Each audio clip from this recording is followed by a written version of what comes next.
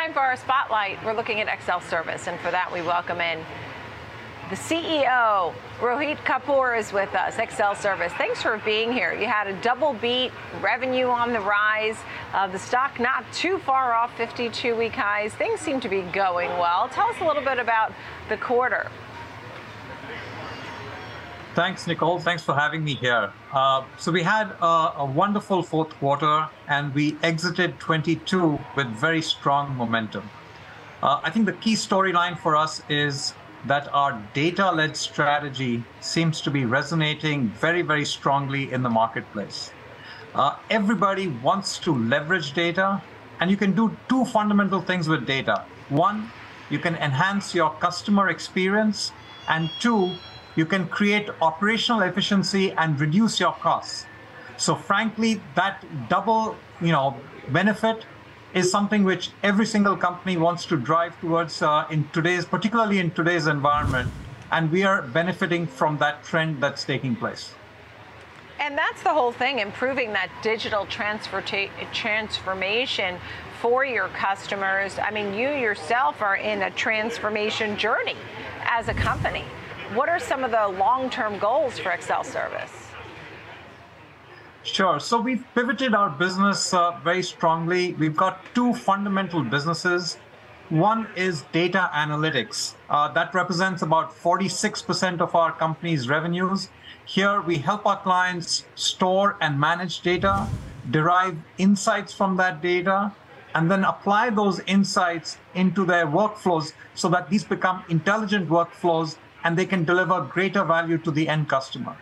And the second part is digital operations and solutions, where we take on operations for our clients on an end-to-end basis, and we introduce a lot of automation, a lot of artificial intelligence, and a lot of new capability that will be able to have a much, much better experience with the end consumer.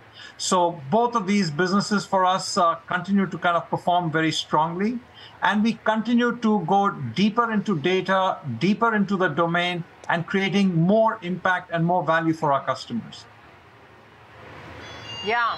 I mean, it really sounds exciting, this transformation that you're going through, that you're helping these companies go through. Some of your clients include financials, healthcare companies, insurance companies. Are these very large companies? Are they on the smaller end?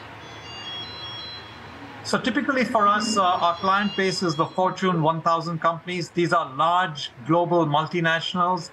We work with some of the largest banking financial institutions, the largest insurance companies, insurance brokers, healthcare payers.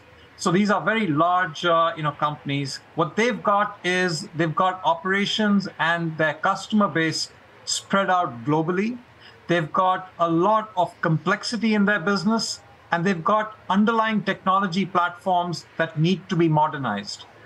For us, this is a sweet spot for us to be able to help them in terms of that digital transformation and help them modernize their data architecture as well as their analytical capabilities so that they can serve their end markets in a much more effective way and at a much lower, cost and at a much lower price point.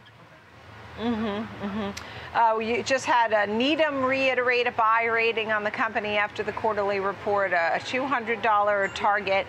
As we talk about some of the different things, you were talking about some of the solutions, digital solutions, data analytics. You also mentioned automation and AI.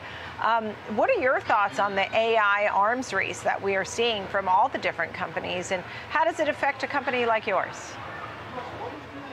So that's a fascinating development that's taking place, and it seems to be accelerating the pathway towards the embedding of intelligence into, back office operations, customer interaction, and just improving the overall customer journey.